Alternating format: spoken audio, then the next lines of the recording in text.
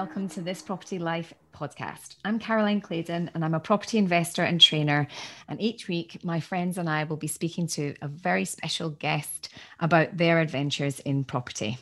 This week, I am talking to husband and wife team Nee and Elizabeth. Nee decided to take the plunge and go full-time into property before he'd even bought one after his banking contract ended back in February 2018. With a healthy contract daily rate to replace, it's clear they didn't shy away from pressure and they were committed to making property their main source of income. Nee and Elizabeth discuss how they overcame their mental block of using angel investors in their business, leading to them raising over £400,000 in private money in 3 years. They demonstrate beautifully how a husband and wife team can pull together to achieve their goals of creating choices for their children's futures. I know you're going to love this episode, so let's now hear from Nee and Elizabeth.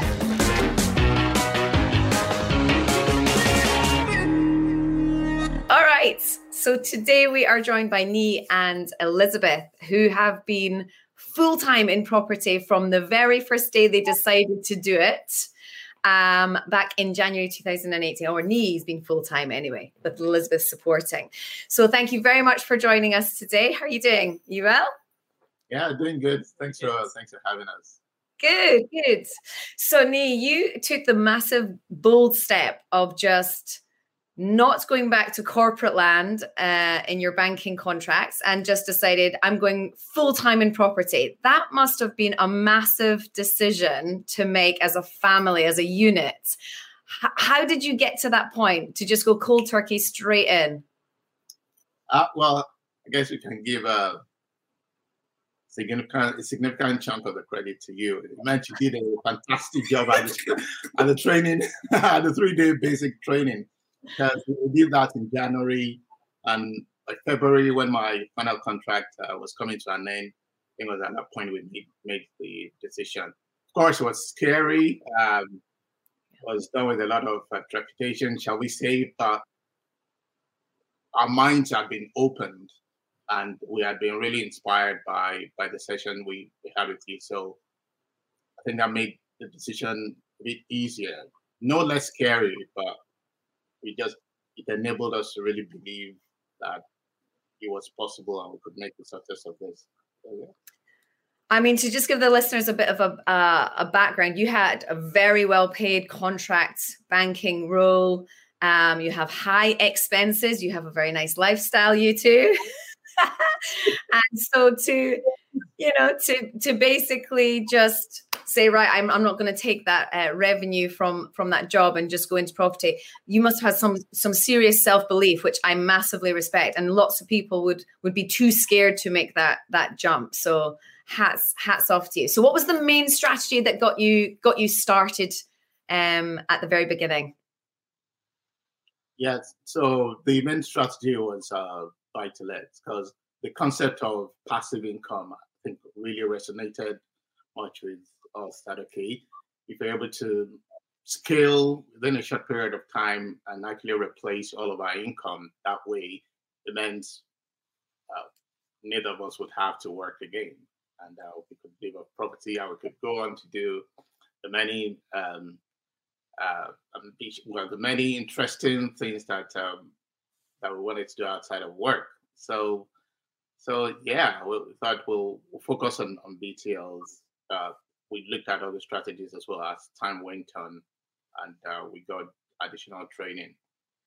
Awesome. All right. So you've done a lot of deals since you started, 50 to 17 deals since you started.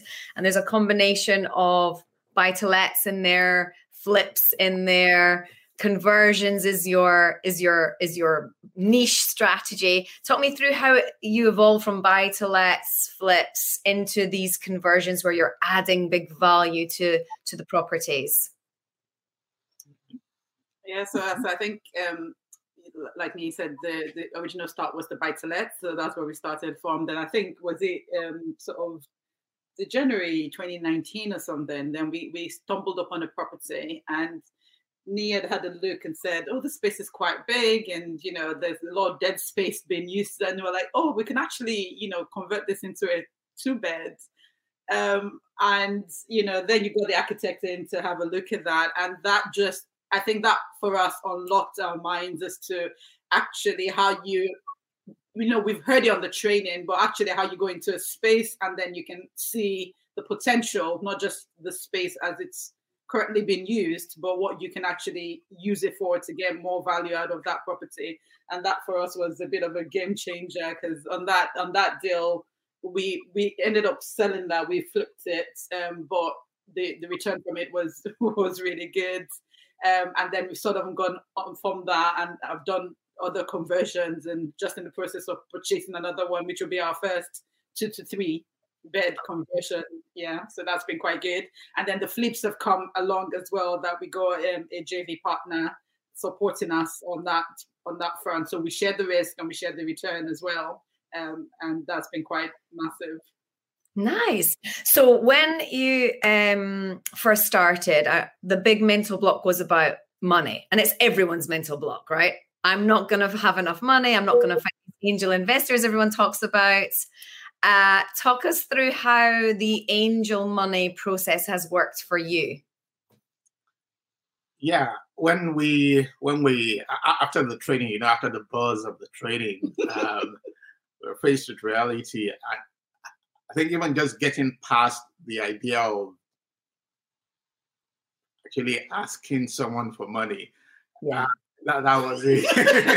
that was a major hurdle for us. And even when we did, it was almost, just, are you going to?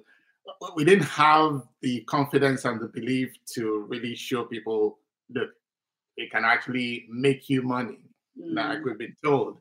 And then we started with, okay, would you invest £10,000 with us? And we spoke with different people, family members, friends, colleagues. And I think now it's been a journey, because over the past 3 years, we've moved from, going to ask people, and people actually reaching out to us to wanting to invest with us. So it's incredible. It's been an incredible journey. So how much angel money roughly do you think you've raised over the last 3 years or so? I think we were sort of around the ballpark of 400. And I should also mention, like, the first property that we got, we actually ended up fully financing it with Angel. I remember when we picked up the keys, and I was just so excited, like, oh, can you imagine that we bought this not with our money? Yeah. that was it was quite really good. And I think that first experience was was a big motivation for us, because he made it real. That, okay, this actually works. I said, this can actually happen. And yes, it gave us a lot of motivation for the other things that we've been able to do after that. It's incredible that you can, go on a training, hear how it works, see all the proof that it's worked for other people, and say, yes, I'm going to do it, but still not really believe it. You believed it enough to be, I'm not going to go back to work. But until you actually do that first. So talk me through that very first deal then. 100% angel financed. You sourced the deal. Talk me through the process. Like, at what point did you get angel first or deal first? Because again, lots of people think, do I need to get the angel investor first, or do I get the deal first? Talk us through how you did it. Yeah, well, I think we started everything in parallel. On one hand, we're talking to as many people about, okay, this is what we're doing, this is what we plan to do. And we began to look into Rightmove and Zoopla as well. So we found the deal, and we found the deal first before we found the funds for it. So we found the deal, and then we started talking to people, and so I think one of the people that funded us was an ex-colleague. It was an ex-colleague actually, and just saying, this is what we want to do. This is and he was actually quite a sophisticated investor, But you know, and you know, he asked us all the questions, and we passed the test. Yeah, so that was quite, you know, it was quite intense. But at least then we could actually put our thoughts together and explain what we were going to do with the property, why we believed the numbers worked, and you know, talking him through that process. And yeah, so I think that was our first real challenge in terms of, and it was a good one. Yeah, I reckon being able to that's what's been a key part of a success in raising angel finance. Being able to talk through people, talk people through the process, and the key thing that a lot of people are interested in: how do I get my money back? Funny that, yeah, it's funny. Which is very understandable. So being able to articulate that clearly as a client, I think is one of the things that's really helped us. Yeah. I think it is, speaking with that gravitas that you know what you're doing is a big thing. What would you say to someone who is still got that mental block behind the raising money element? Because you had the mental block, you were told money is going to be your least limiting factor. We drummed that into your heads. You still didn't believe it. And now it's happened. What, you know, that first process you went through is obviously helped, but what would you say to someone who's still got that mental block? How would they help themselves to overcome that, in your opinion? Yeah, well, I mean, what I would say to someone who's just starting out is to be prepared to receive a lot of no's. That's the thing. And I think it was one of the things you spoke about at the training. Is it a book about go for no? I think you mentioned that. So that's the first thing, that the first person or the second person might not say yes to you, but you just must keep going. And the more people you talk to, the easier the conversation becomes. And sometimes it's just a numbers game. And sometimes it might just be honing in on a pool of people, or starting with a pool of people that, you know, trust in you and believe in you anyway. So family and friends. Yeah. And from there, broadening the people you speak to.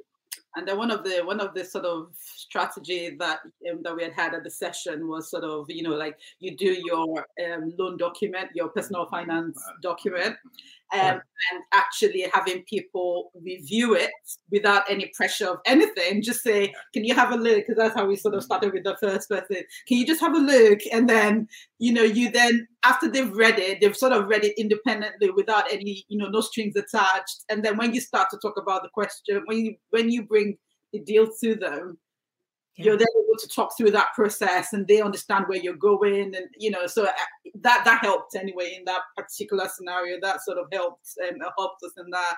And the key bit as well is, you know, when you get the no's, don't take it personal. You know, of course, it's hard sometimes, especially if it's somebody that you sort of think, why wouldn't you help me? You know? But it's just really saying that you are adding value. You're going to be giving them something back. So you're not asking them, oh, just come and give me your money, and, you know, whatever happens, happens. Like, you've got a sense of responsibility about their money, and you're also going to give them a return from it better than what they would get in, you know, in any sort of bank or in most places there. Yeah, it's a win-win. And it gets to the point where you're actually in a position to help people that you love and care about, or friends and colleagues, as you go. And like you said, Nee, earlier, was you might get a no initially, but then 6 months later, they come back around, right? Yeah, exactly. Because even for the people that say no to you, what you need to understand is you've sown a seed, so to speak. You know, you've sown a seed, and that seed could germinate and eventually bring forth the right fruit at the right time. So for people who say no, just thank them and try to, like Lula said, don't take it personal. Maintain a good relationship with them. Don't talk to them about it again unless they ask. And at the right time, fun will come along. So you've got the money sussed. Finding money is not an issue now, right? You've got enough of a pool of people that see what you do.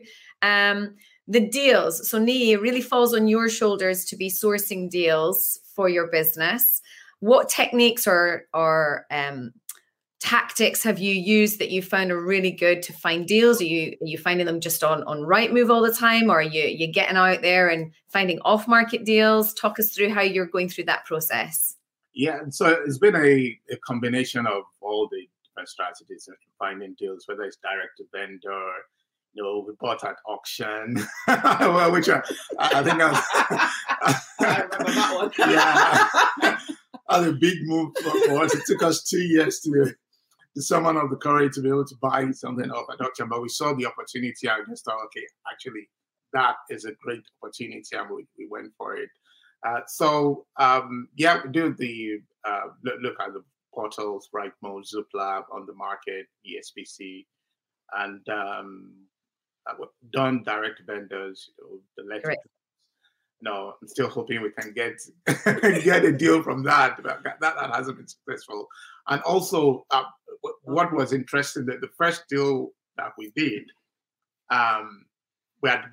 we always try to talk to the neighbors after we pick up the keys that, we just got the property next door.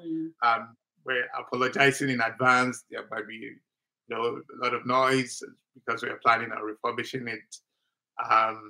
And after it's done, we usually take them back to look at the finished product. Great. And the very first deal we did, we had gone to say hello to the neighbor, as I put it, and she was really blown away seeing how transformed the property had been. We just used the opportunity to say to her, well, this is what we do. If you know of anyone who's looking to sell the property, we'll be interested in it, and we'll actually even pay you a referral fee for that. Lo and behold, maybe about 6 or 9 months later, we got a text from this lady that, there's actually someone that she knows that has a 3-bed house they're looking to sell. Would I be interested? Absolutely. So I did the 1.5 hours drive, went there, met with the gentleman. I think the property had been lying empty for about 2 years because we were trying to sort out some issues, and had a chat. We couldn't agree a figure on the numbers, on our numbers, so we kind of walked away. Okay. But about 3 to 4 weeks later, the man sent me a text that, am I still interested? And that's how he got that deal. So that was a straight off market deal. That was a fantastic deal. And also, I've gotten deals from the estate agents as well. From the estate agents as well. We've had our very first conversion was sourced to us, was off market by an estate agent. That was local, so didn't realize the value of the property. But the listing was in Glasgow or something, and then it was. No, they didn't even list it on the market. It wasn't listed. It was the vendor. The vendor had brought it to them, and we had a relationship with the estate agent. So came to view from the port, came to view it, and we were able to lock it down before he saw the light of the market. I love that. So we talk about other people's money, other people's knowledge, but this is other people's ignorance. Knowledge is power. Knowledge is power. I love that. So talk me through the auction, because interestingly, when people first start out, they think going to auction is the best place to get deals. Yeah. But it's probably because they watch Homes Under the Hammer. But it is a really too much of it. Too much Homes Under the Hammer, right? But it is quite a dangerous place to go when you first start, right? So it took you 2 years to pluck up the courage. So talk us through the auction process that you went through there. How did you get on with that? Because it's completely the opposite to what you do normally. Yeah, absolutely. And I reckon we've always thought about buying at auction, but we've been to an auction. I've been to a couple, and I've just gone to watch because we recognize the danger. I think it had been said on one of the trainings that the best way to lose your money is to go and buy at an auction, and if you don't know what you're doing, And if you love to travel like me and you understand the power in escaping the money for time exchange trap, but you just don't know how to do it, then building an Airbnb consultancy business could be exactly what you have been looking for. Right now in the UK, there is a completely untapped opportunity through helping struggling Airbnb hosts by turning around their underperforming properties and generating you huge commission payments in the process. We are going to teach you all of the tools and all of the techniques that we've learned over the last 5 years through building our very own multiple six-figure Airbnb business, arming you with everything that you need to swoop in and save the day. Minimal startup costs, zero risk, and almost unlimited potential. Sound good? Welcome to the Airbnb Consultant. Contact us through any of the channels included in the studio notes to get the conversation started.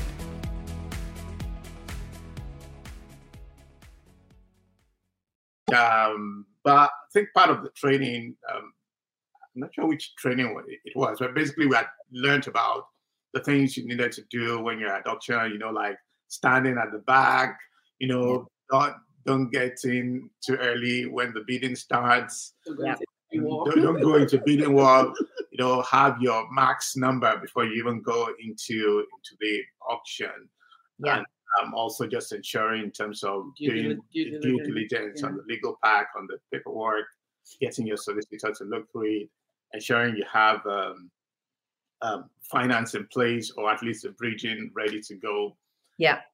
For this particular deal, I mean, we live in Edinburgh and we invest in Edinburgh as well. And as you will know, finding deals in Edinburgh is hard. Yeah, is a challenge. It's a challenge. But we've seen this on I think it was Rightmove, and the asking price for a two-bed property in Edinburgh at 60,000.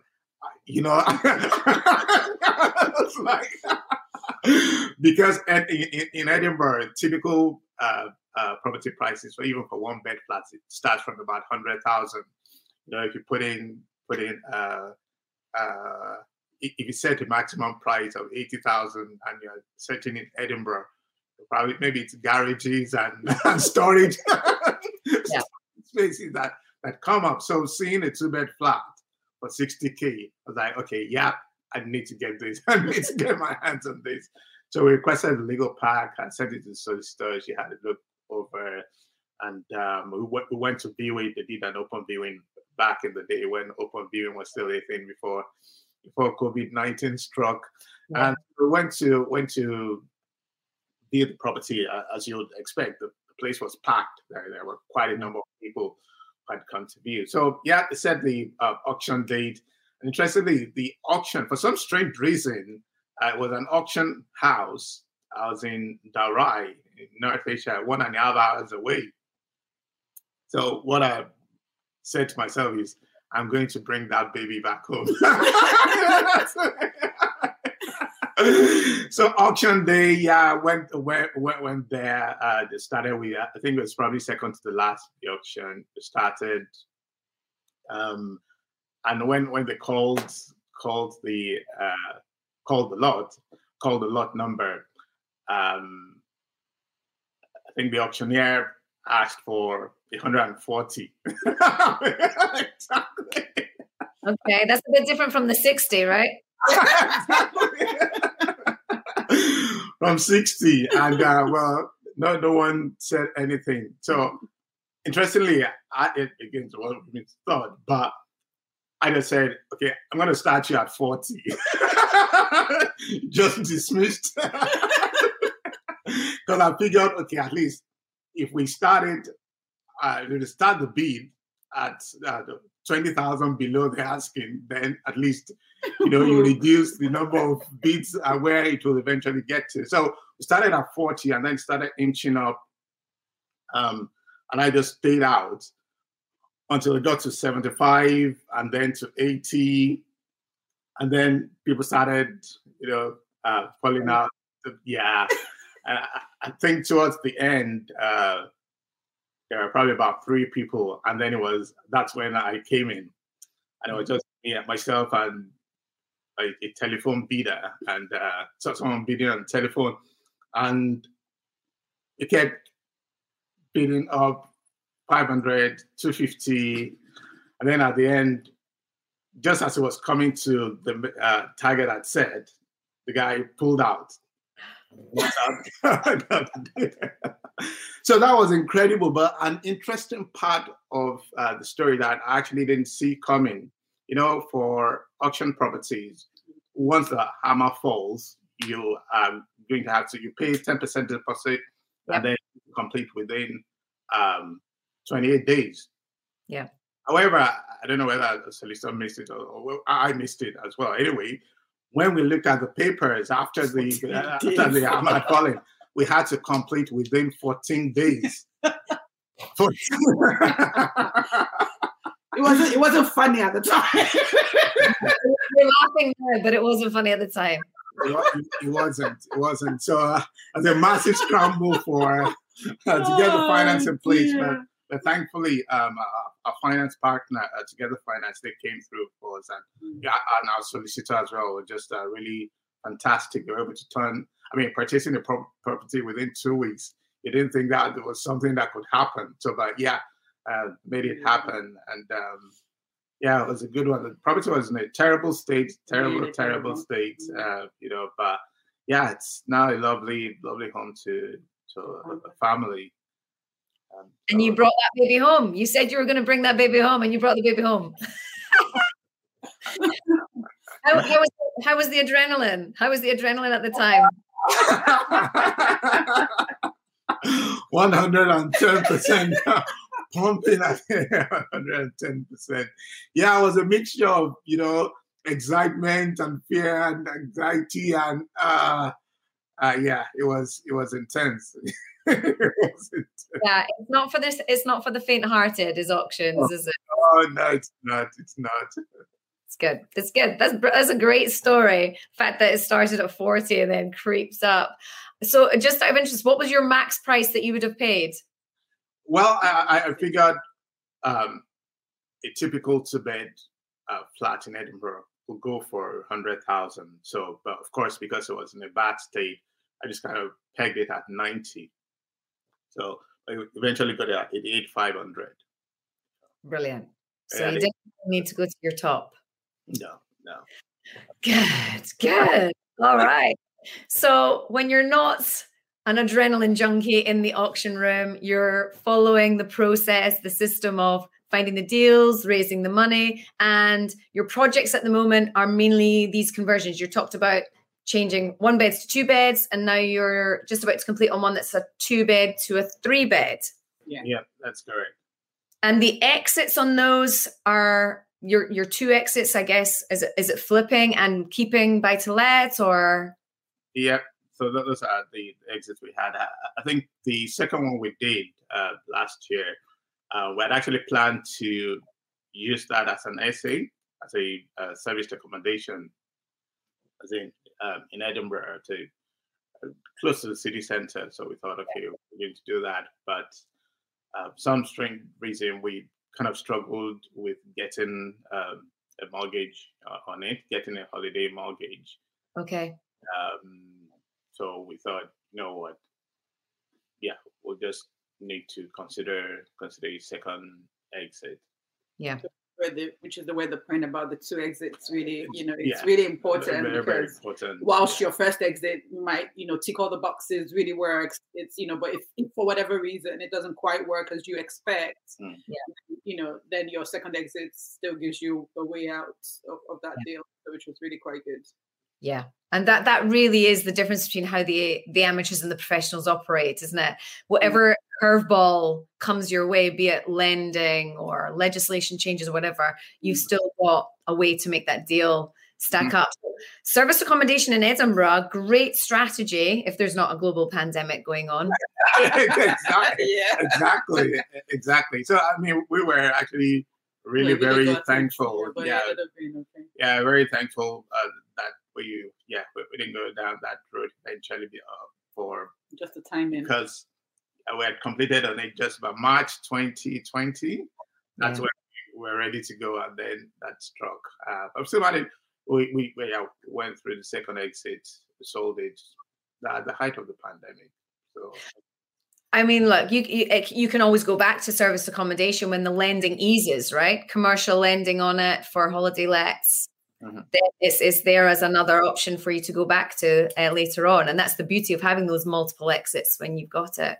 Mm-hmm. So you've also helped some friends and families find deals. They've been sniffing around what you've been doing, and they're curious. And that tends to happen, doesn't it? Like, oh, what's this that you're doing? How come you're not in a job, Nee? What are you doing? Yeah.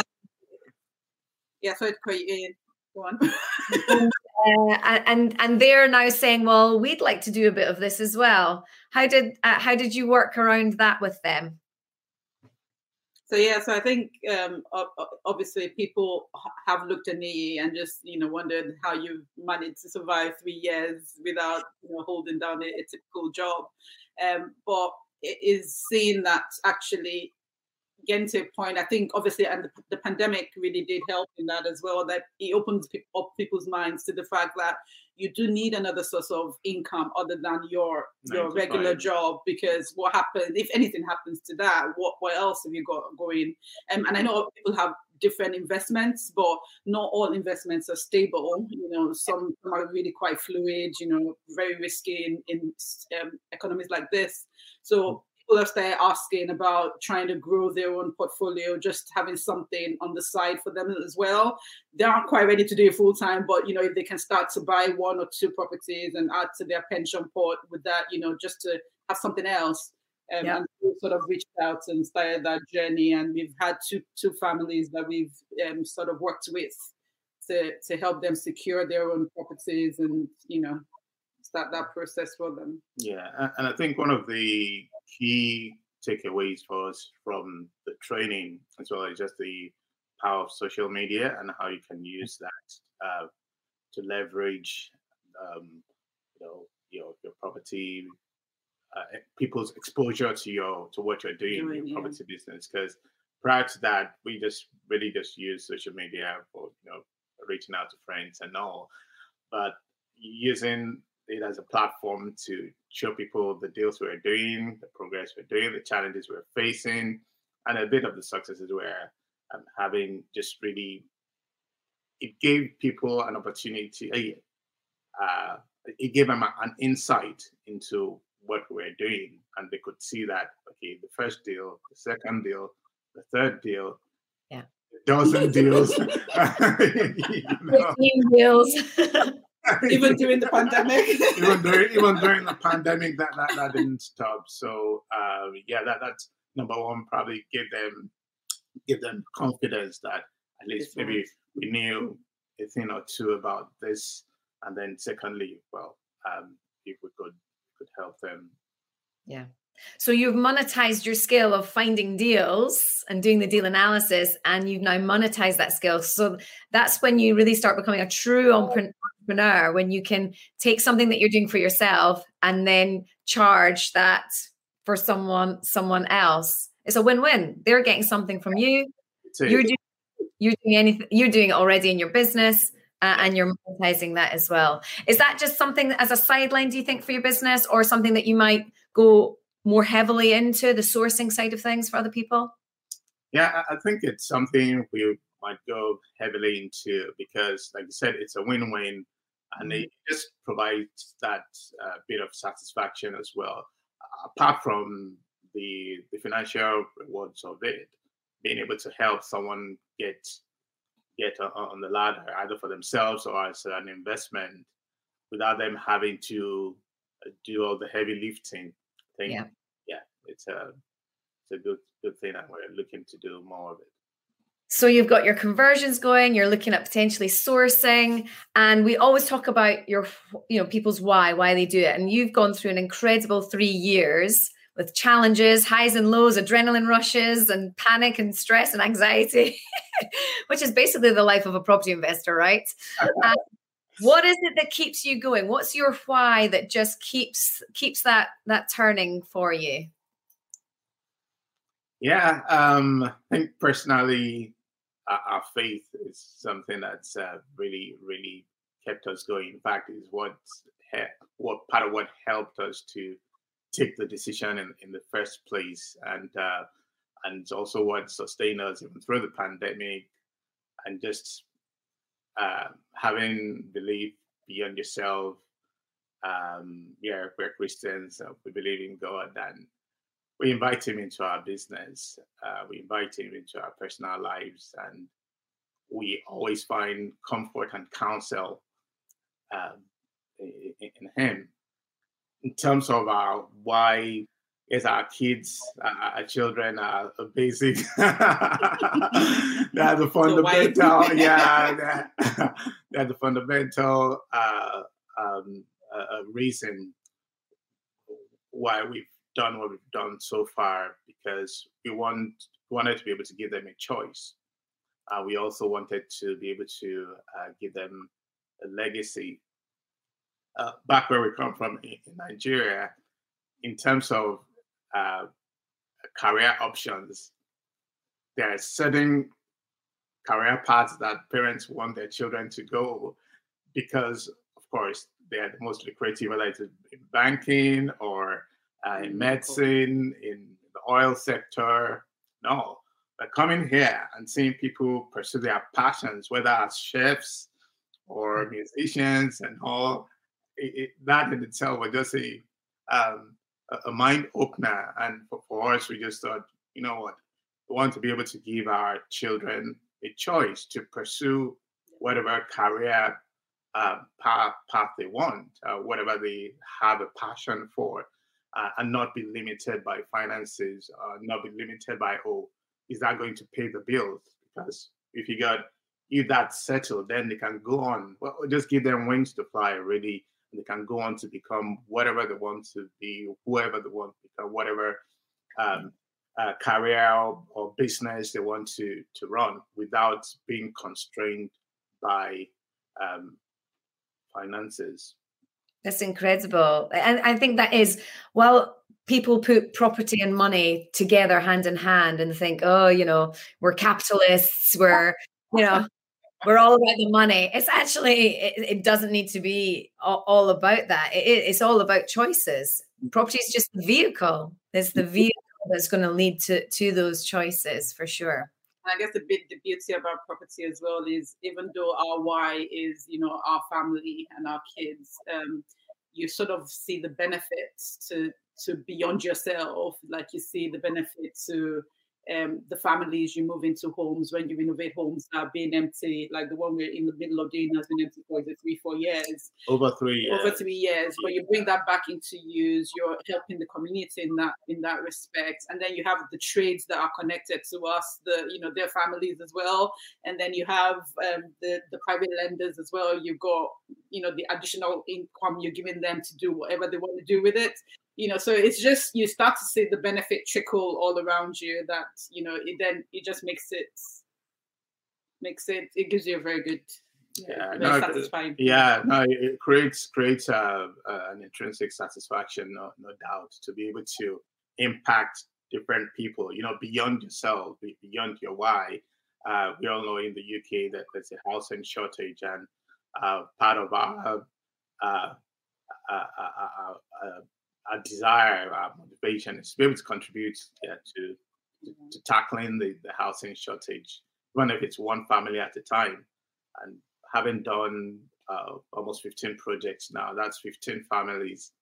Even though, still a big number, thousands of people that are looking for homes, but in our own little way, being able to contribute to addressing that crisis gives a great deal of satisfaction. And like Elizabeth said, being able to contribute to the local economy, whether it's employing the professionals, whether it's the trades, whether it's even simply buying the materials, because that's true. That as well. The amounts that we've spent over the last 3 years that has gone into the economy, it's part of, I think, we are doing our bit to sustain the economy. Absolutely. You're creating a little mini economy for yourselves, right? Just there, and it spreads out. Absolutely. Brilliant. Exactly. Well, our private lenders as well. Just being able to, they can continue with their work, they're still earning their pay, and they don't have to take any more time out of that to generate additional income for themselves and for their families. Yeah. It's really incredible. Brilliant. I'm very excited to see where this goes for you two. You're only 3 years in and you've achieved incredible amounts in that time.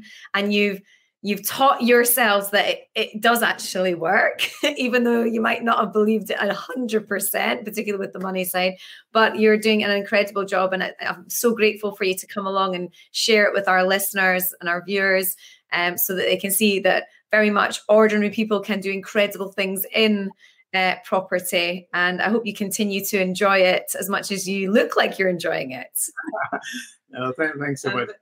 Thank you for having us. Thanks for having us. It's been an incredible journey. And thank you for lighting the bulb. Lighting the bulb and lighting the fire in us 3 years ago. That was it was life-changing, I must say. Yeah. Well, it was a big pleasure, and I'm sure everyone will want to reach out to you and connect with you. So by joining the Property Wealth System community, Nee and Elizabeth are in there. You can connect with them there. They're on social media. We'll put the handles under on the podcast and on the video as well. So they can reach out to you and find you if they're wanting to hear more about what you do. Maybe they want to invest in you or find deals for you. I'm sure they will connect with you. So thank you very much for your time. Have a great day, and we'll speak to you very, very soon. Thank you. Thanks, Caroline. Thanks. Bye. I'm sure you'll agree that was a brilliant episode from Nee and Elizabeth. I love how they took the bold step of just going full on into property without having even bought one. And their drive and determination to create choices for their children's future is such a beautiful, softer side of what's behind their motivations to get into property. Love the story of the buying at auction and all the emotions that go with purchasing at an auction house and the pressure that you feel there. But the fact that they put themselves under so much pressure by just going full time into property before they'd even started demonstrates the strength of their character, their belief in the system that they'd learned, and how they're going from strength to strength, and they're just constantly improving and developing their business and growing. Of course, you can contact me and Elizabeth and any other of our like-minded investors within the Property Wealth System Facebook community page. And you can also find them on Instagram. We look forward to bringing you some more great content in the future.